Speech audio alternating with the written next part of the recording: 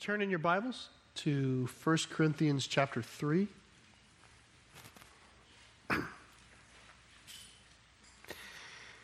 1 Corinthians 3, and we are in a section of Scripture that provides us some opportunity for summary, as well as maybe a chance just to take a brief pause this morning and a little more and focus more deeply on one idea. I'm going to be focusing on the notion of Christ being our foundation this morning. It's going to be something that Paul mentions. So I thought I would begin by us thinking about foundation. What is a foundation?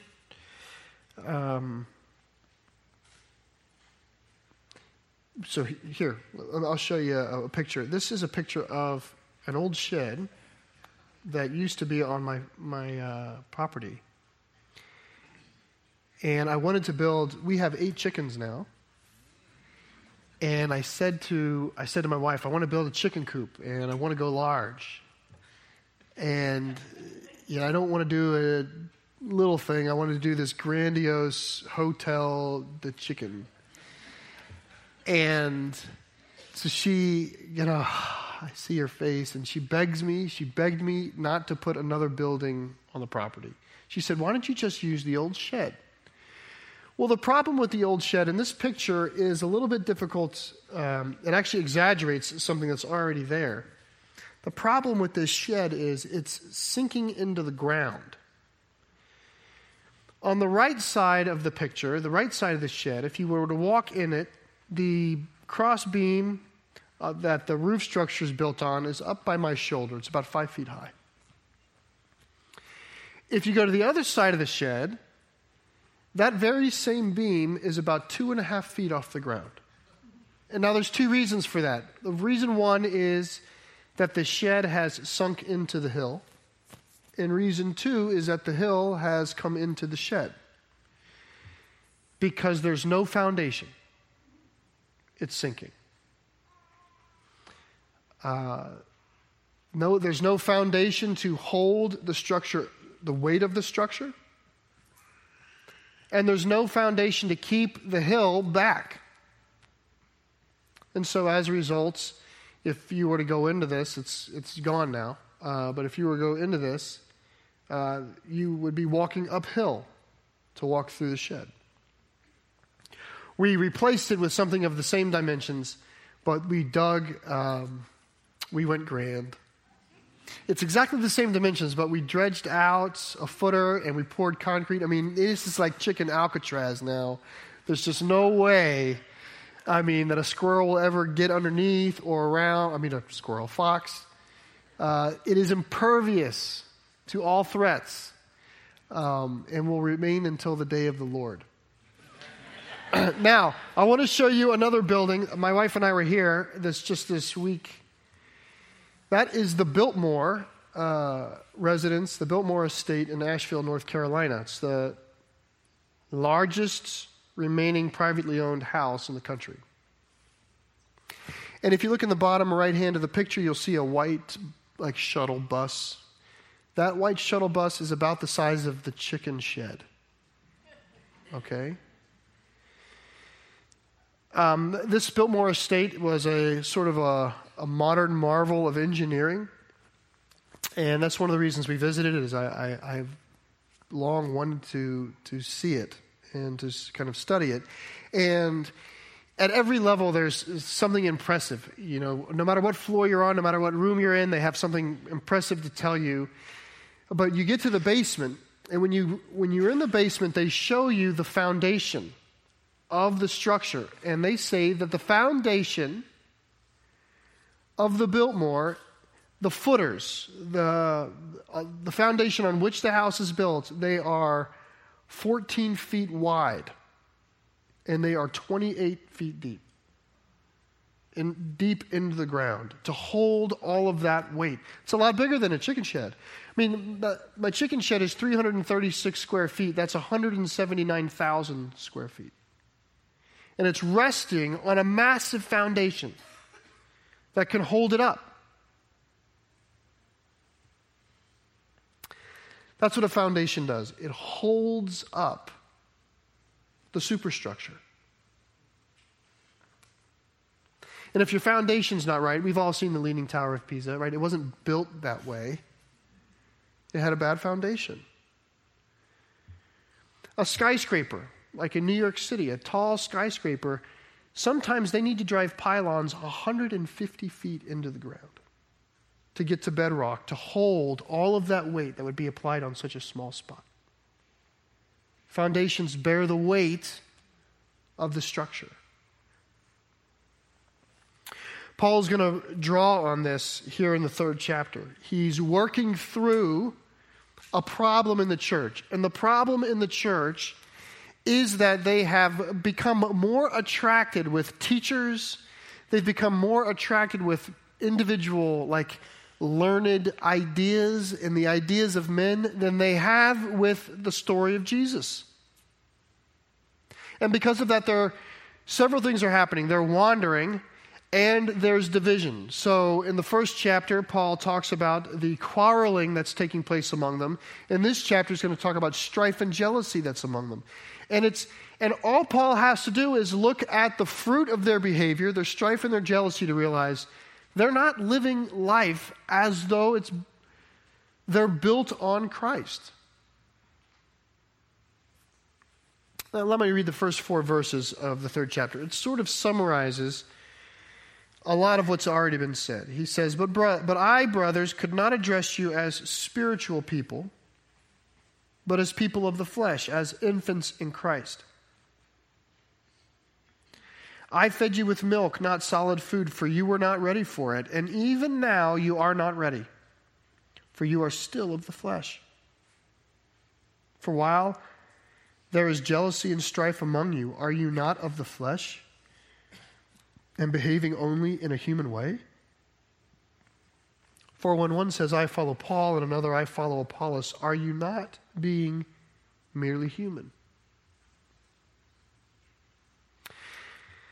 I'm reluctant to give present-day examples, but I think if you've been around church at all, you could know that people are prone sometimes to latch on to doctrinal hobbies or themes or arguments and find an interest in those things over and above the story of Jesus. This is part of my own, just confessionally, part of my own life was growing through one of these, I would call them higher arguments. But they're not better arguments. And Paul is saying, listen, the whole body, the whole fellowship is at stake. You're threatening to divide the whole fellowship by chasing after or becoming factionalized behind certain teachings, certain teachers. And he says, the very fact that I see misbehavior, this sort of poor behavior in the fellowship, tells me everything I need to know. This really is. The book of 1 Corinthians is not all that doctrinal. It's not highfalutin talk. He's not really that interested in the text as to what the particular debates were. He says, look, I see the fact that you're mistreating one another, and that's all I need to know. You're not mature. When I came to you the first time, you were like infants. From what I'm hearing now, you haven't grown up. You're still caught in these petty arguments. And he seeks to sort of rephrase how they should think about the various teachers who have come through for them. This is what he says in the 5th verse. What then is Paul? What then is Apollos? What is Paul? Servants through whom you believed, as the Lord assigned to each. I planted, Apollos watered, but God gave the growth. So neither he who plants nor he who waters is anything, but only God who gives the growth. He who plants and he who waters are one, and each will receive his wages according to his labor. But we are God's fellow workers. You are God's field, God's building. There's a group that wants all about the teachings of Paul, and there's a group that's all about the teachings of Apollos. And Paul, first of all, wants to say, look, we're teaching together. I planted and he watered. If you separate what we're teaching, like you're losing the power of it. That's the first thing. The second thing he does is he subordinates himself to the church, to the very church to whom he's teaching, right? The church is in the problem that they're placing themselves beneath teachers rather than simply placing themselves beneath Jesus. They're placing themselves beneath teachers. And so Paul says, what were we other than farmhands? That's all we were. All I ever was, Paul says, is a farmhand. Who cares who the farmer is? It's the crop that matters. He's actually placing himself beneath them.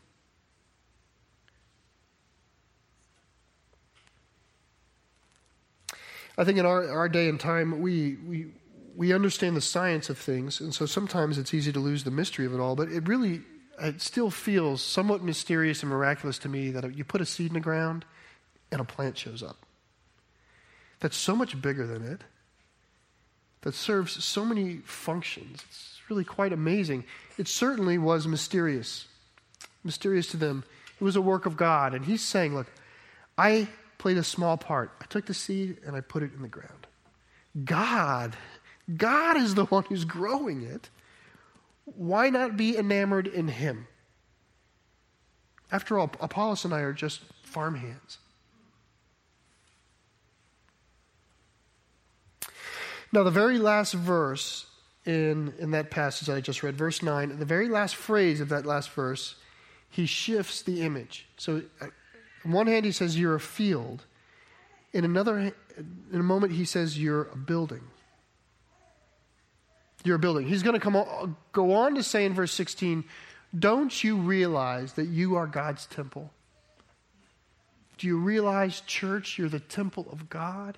That's where he's ultimately going. But right here, he's saying, he's shifting gears. Everything I said about a field, I'm sort of going to say again with building language. And I actually just want to read two more verses for the day. Verse 10, he says, according to the grace of God given to me, like a skilled master builder, I laid a foundation, and someone else is building upon it. Let each one take care how he builds upon it. For no one can lay a foundation other than that which is laid, which is Jesus Christ. Paul describes his ministry as though he's doing the foundational work. I came, he says. The image in your mind is I laid a base of truth upon which all the other truth can stand. Like, I laid the substructure down so that the superstructure can live.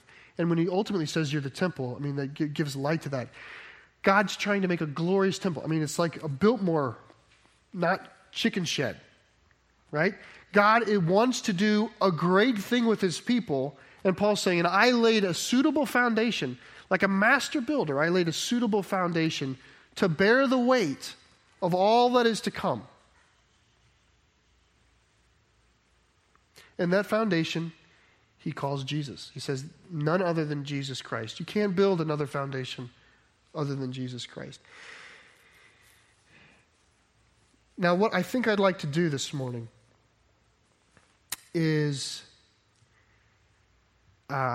stop here in 1 Corinthians 3 and spend some time talking about what does Paul mean when he says a foundation, which is Christ? What is that? Already, I'm just telling you from my own personal feeling, I just can't continue to pass one-liner summaries of the gospel without sharing the gospel. So already in 1 Corinthians he says, I came and I chose to know nothing but Jesus Christ and him crucified. Earlier he said, I came knowing nothing but the message of the cross. Here he says, I did nothing but I laid the foundation. Earlier he says, all I did was plant. And I feel like how many times can we just keep moving over the gospel, which is the very thing he says is the most important thing, just because he has a one-liner. So what I'd like to do today is just stop at the idea of foundation, which is Jesus Christ, and say, what is that? What is the foundation of our faith? So that's what I'm going to do. I'm going to share, whether you're new to the faith or you're old in the faith, consider this morning an opportunity to come back to what is the basic thing upon which we build our whole faith. And it's something like this. This is what we believe. God is great, and he's sovereign, and he made everything. And he made mankind in his image. You and me, we are made in the image of God. And he blessed us. And he was good to us in the beginning. And he took us and he placed us in paradise. He set us in paradise, and there was no thing wrong. Nothing wrong. And it was in the midst of paradise that man rebelled. We rebelled from the goodness of God. That's how it happened. And when we rebelled from God in paradise, we fell away. There was a separation that was built, and our rebellion we've come to call that sin. That's the word we use to describe rebellion from God, as sin. And sin is not just one act. Adam didn't just sin one time. It is like a disease. I think a way that we could understand it in our time is to think of it in a viral nature. It is an epidemic virus of the soul, is what sin is. So you don't just sin, you become a sinner. And we continue to sin.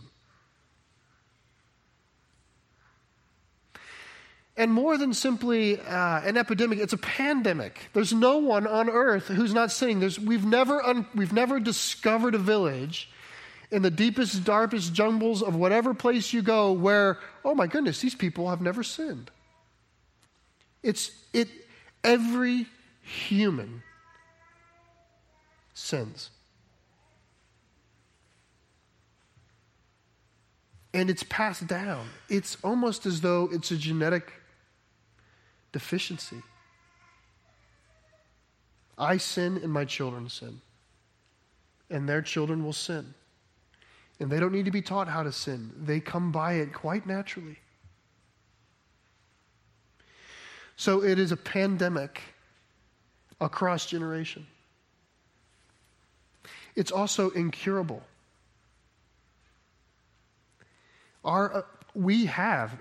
Just about every people group that you can think of in history has tried to solve this problem, tried to solve the problem of the human, and has failed.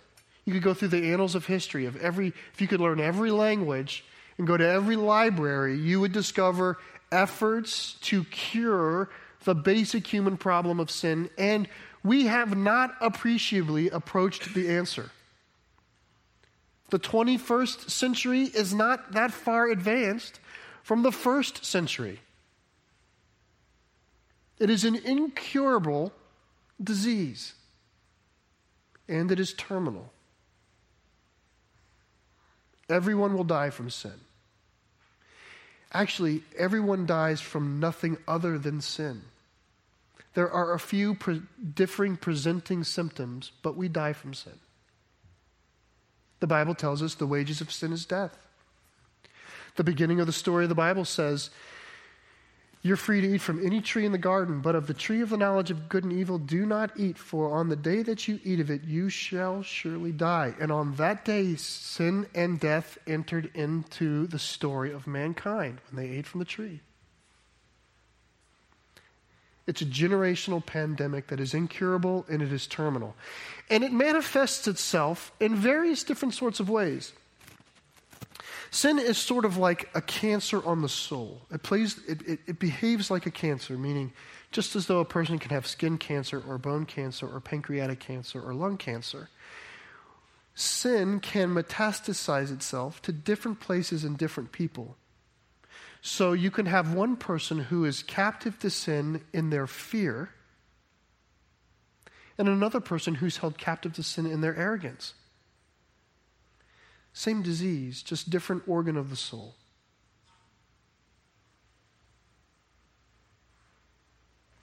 Sin separates us from God. God is perfectly good. God is truly holy and righteous. And he does not fellowship with sin. So from the sin of the first man and woman to our sins now, there is a gulf. There's a distance of separation. The greatest grace of God in a sin-ridden world is that he separates himself from it.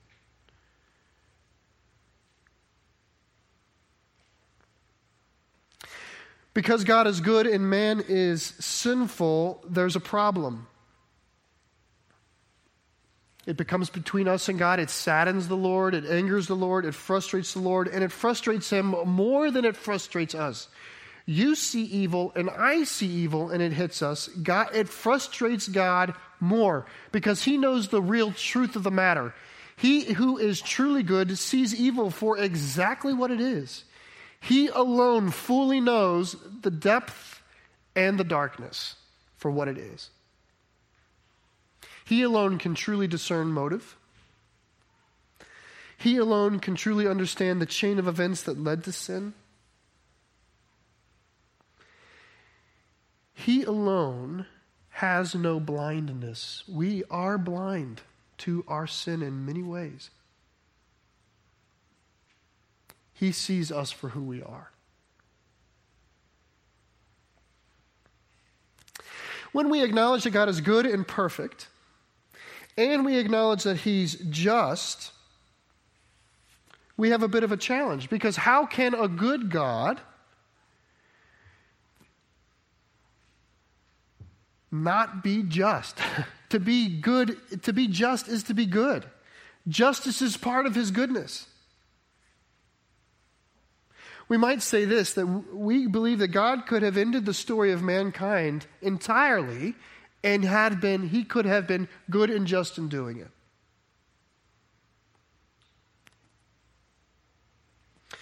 So how does a good God excuse sinful people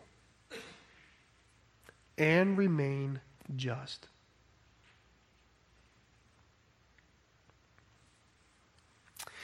You might not be a Christian, or you might just be kind of God curious, and I want to say, I respect that.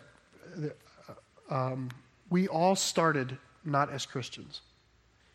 So I was where you were, and I would say, while it may be hard for some people to get over Jonah, being swallowed by a fish, or Noah's Ark, or whatever, one thing that the Christian faith has wired is its understanding of the human soul and the quandary before a holy God. It takes the problem seriously.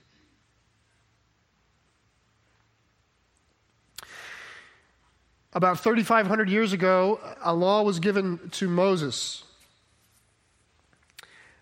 and a religion grew up, which we have come to call Judaism. It was a religion of the Hebrews, and it took this problem very seriously.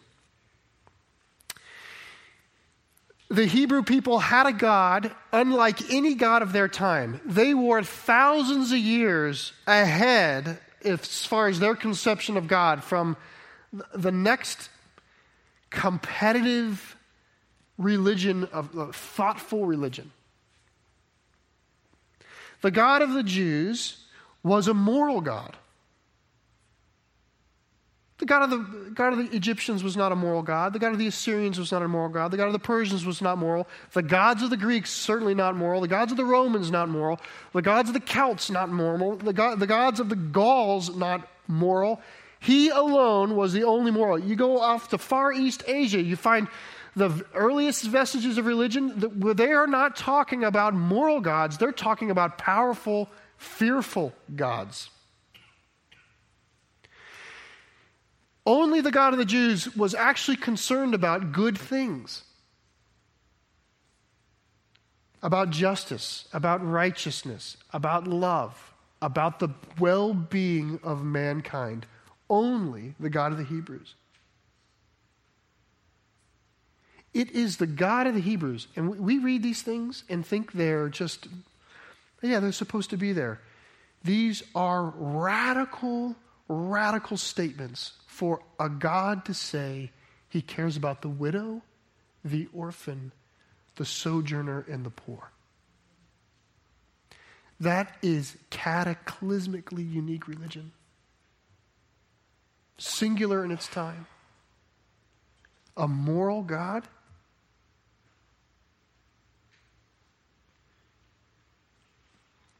Baal was not moral. Baal was powerful. Moloch was not moral. Moloch was powerful. Our God is right and true. And he cares about truth and goodness far more than you or I ever will.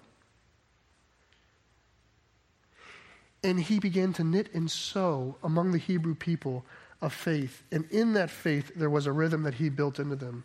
It was a rhythm of sacrifice for sin. Someone would sin, there needed to be sacrifice. Or sin, there needed to be sacrifice. Sin, sacrifice. Sin, sacrifice. Throughout their whole people, deep in the fabric of who they were, the rhythm of sin followed by sacrifice had to be done. They had to know that if God was in fact going to draw close to them, that they needed to appreciate that every sin ultimately resulted in the death of something.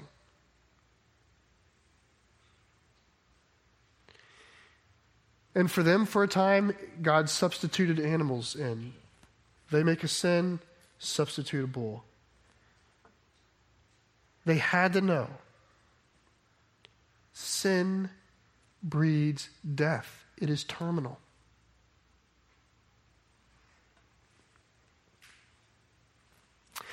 During the time of the Jewish faith as it's arising,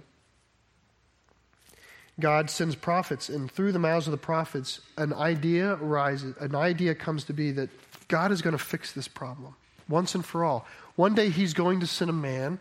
A man will come, and a man will satisfy this need. A man will cure this illness. A man will bridge sick humans to a holy God. And that man is Jesus.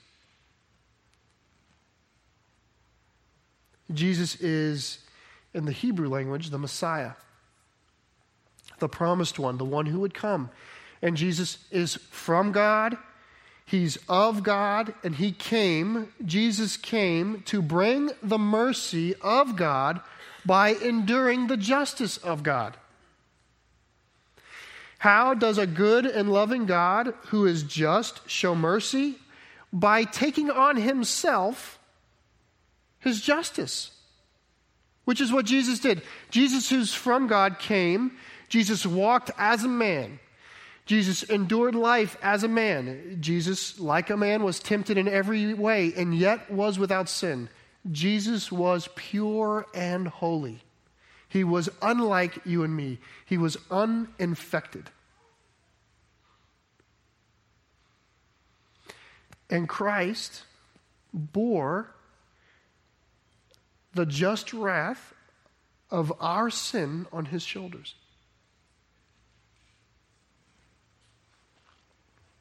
When mankind rejected Christ and hung him on the cross, Jesus, scriptures talk about almost him climbing up on the cross to put death to shame.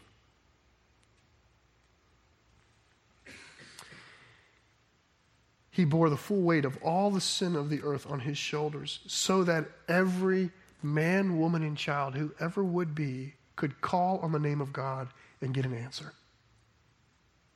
so that we might have hope. Because God is good and just and loving and merciful and compassionate.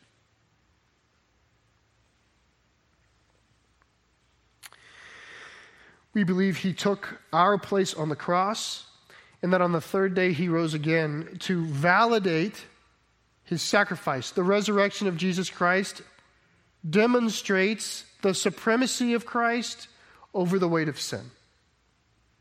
Paul will later in 1 Corinthians say, if Jesus Christ is not resurrected, we have wasted our lives. We among all people should be pitied, because the work of Christ was insufficient, but he is resurrected.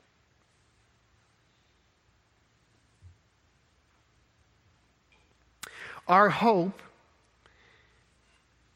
is in the work of Christ, and we can't merit this. We can't earn this. This is not something that Jesus says, like, I died for you, and here's the cost. The only thing that you and I can do to enjoy the work of Christ is to recognize it, is to see it for what it is, to acknowledge it for what it is. That's faith. Faith is you and me staring at the work of Jesus and recognizing it for what it is. It's waking up, getting out of bed, and living life beneath the knowledge that Jesus knows your brokenness from top to bottom and died for you so that you could know his Father well, so that you could pray to his Father. That's what it means to recognize. That's what faith is. It's not you getting perfect. It's you recognizing what he's done for you and allowing that to produce fruit in your life.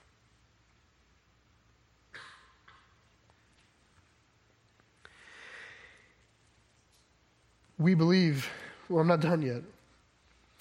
We believe that in defeating death, God has also done a second act, which is he sent his Spirit. Right? Christ died for us and paid the penalty of our sin, but the Spirit of God is given to those who believe in him, and the Spirit works in our lives now. It wars against the sin that is at present in us to purify us.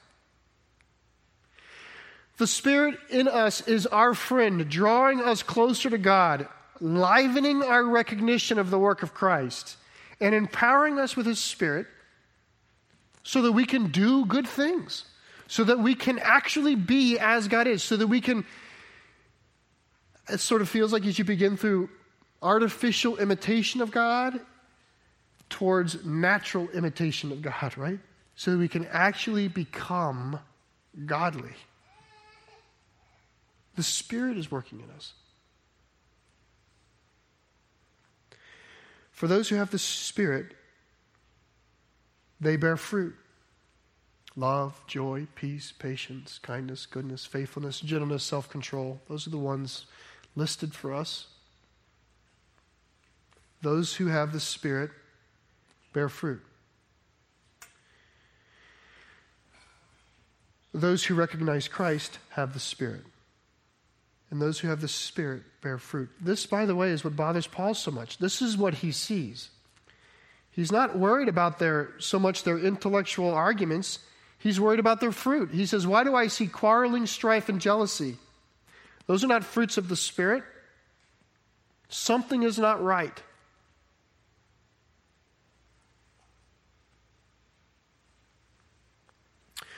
We believe that one day Jesus will come again, and he will know those who know him. He will recognize those who recognize him. And those who do not recognize him, he will not recognize. And on that day, God's perfect justice will resolve all things. Those who rely on the saving blood of Jesus Christ will find hope and love and mercy in the arms of God. And those who have refused to recognize Christ through his revelation will receive justice.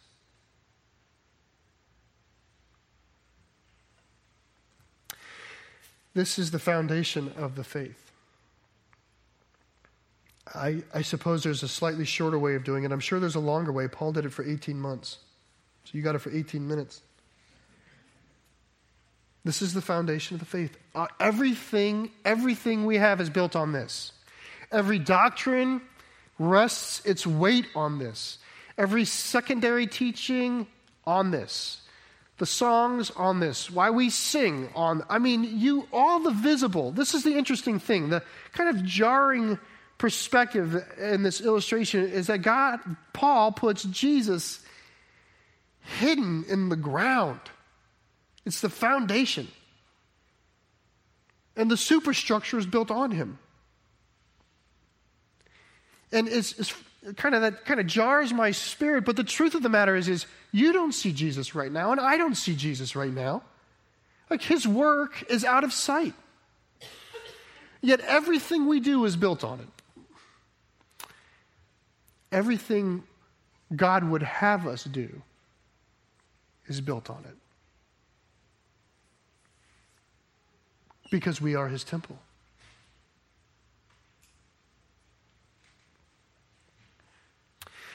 The foundation of Christ can bear all weight.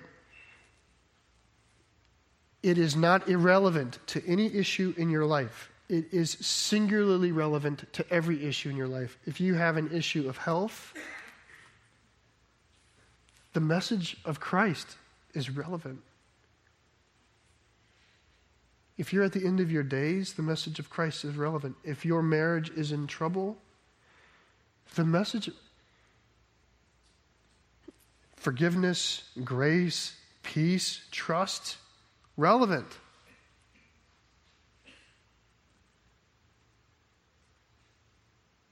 You do not need to go somewhere else.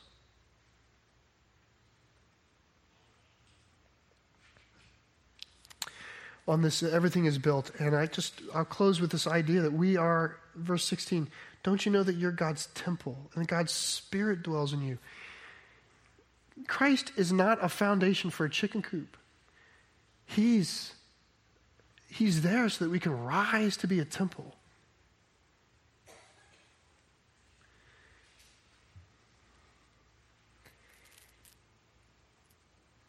We should shine. When Paul says temple, whether it's in Jerusalem or if it's in Ephesus or Corinth, it didn't matter. You know where the temple was? It was on the high place. It was way up on the hill. The whole town looked up on it, sat in its shade. It aspired to it.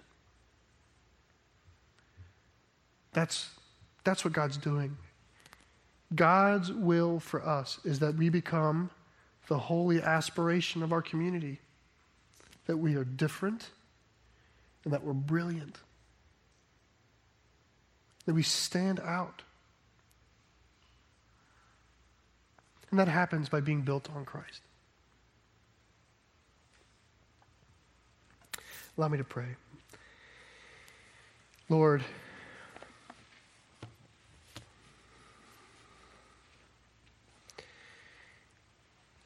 whether it's someone here listening for the first time or someone old in the faith who's remembering an old story,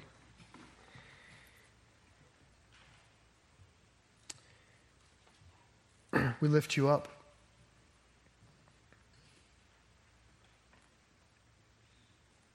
I pray, Lord, that there would be those here who might find comfort in your love, that you would love them so much that you would go after them. Seek them out. Lord, many of us here understand what it means to have a child and love them dearly, Lord. And the Father gave his Son so that we might know him again. And the Son gave himself. What measure of love is that, Lord? I pray that, Lord, if there's a person here today who needs to know the love of God, that they would see it in that. I pray, Lord, that there would be, if there's a person here today who needs to be called out of sinfulness, that they might see God died to put that to an end. Why are you still doing it? Cry out to the Spirit. Cry out to the Lord. He came to destroy sin and death. Lord, may we be discontent in our unholiness. May we long for your likeness because you've made a way. May we long to be like you. And as we are built into a temple on this great foundation, may our town, our city, our neighborhoods, our people, may they see and wonder at you. We pray this in Jesus' name.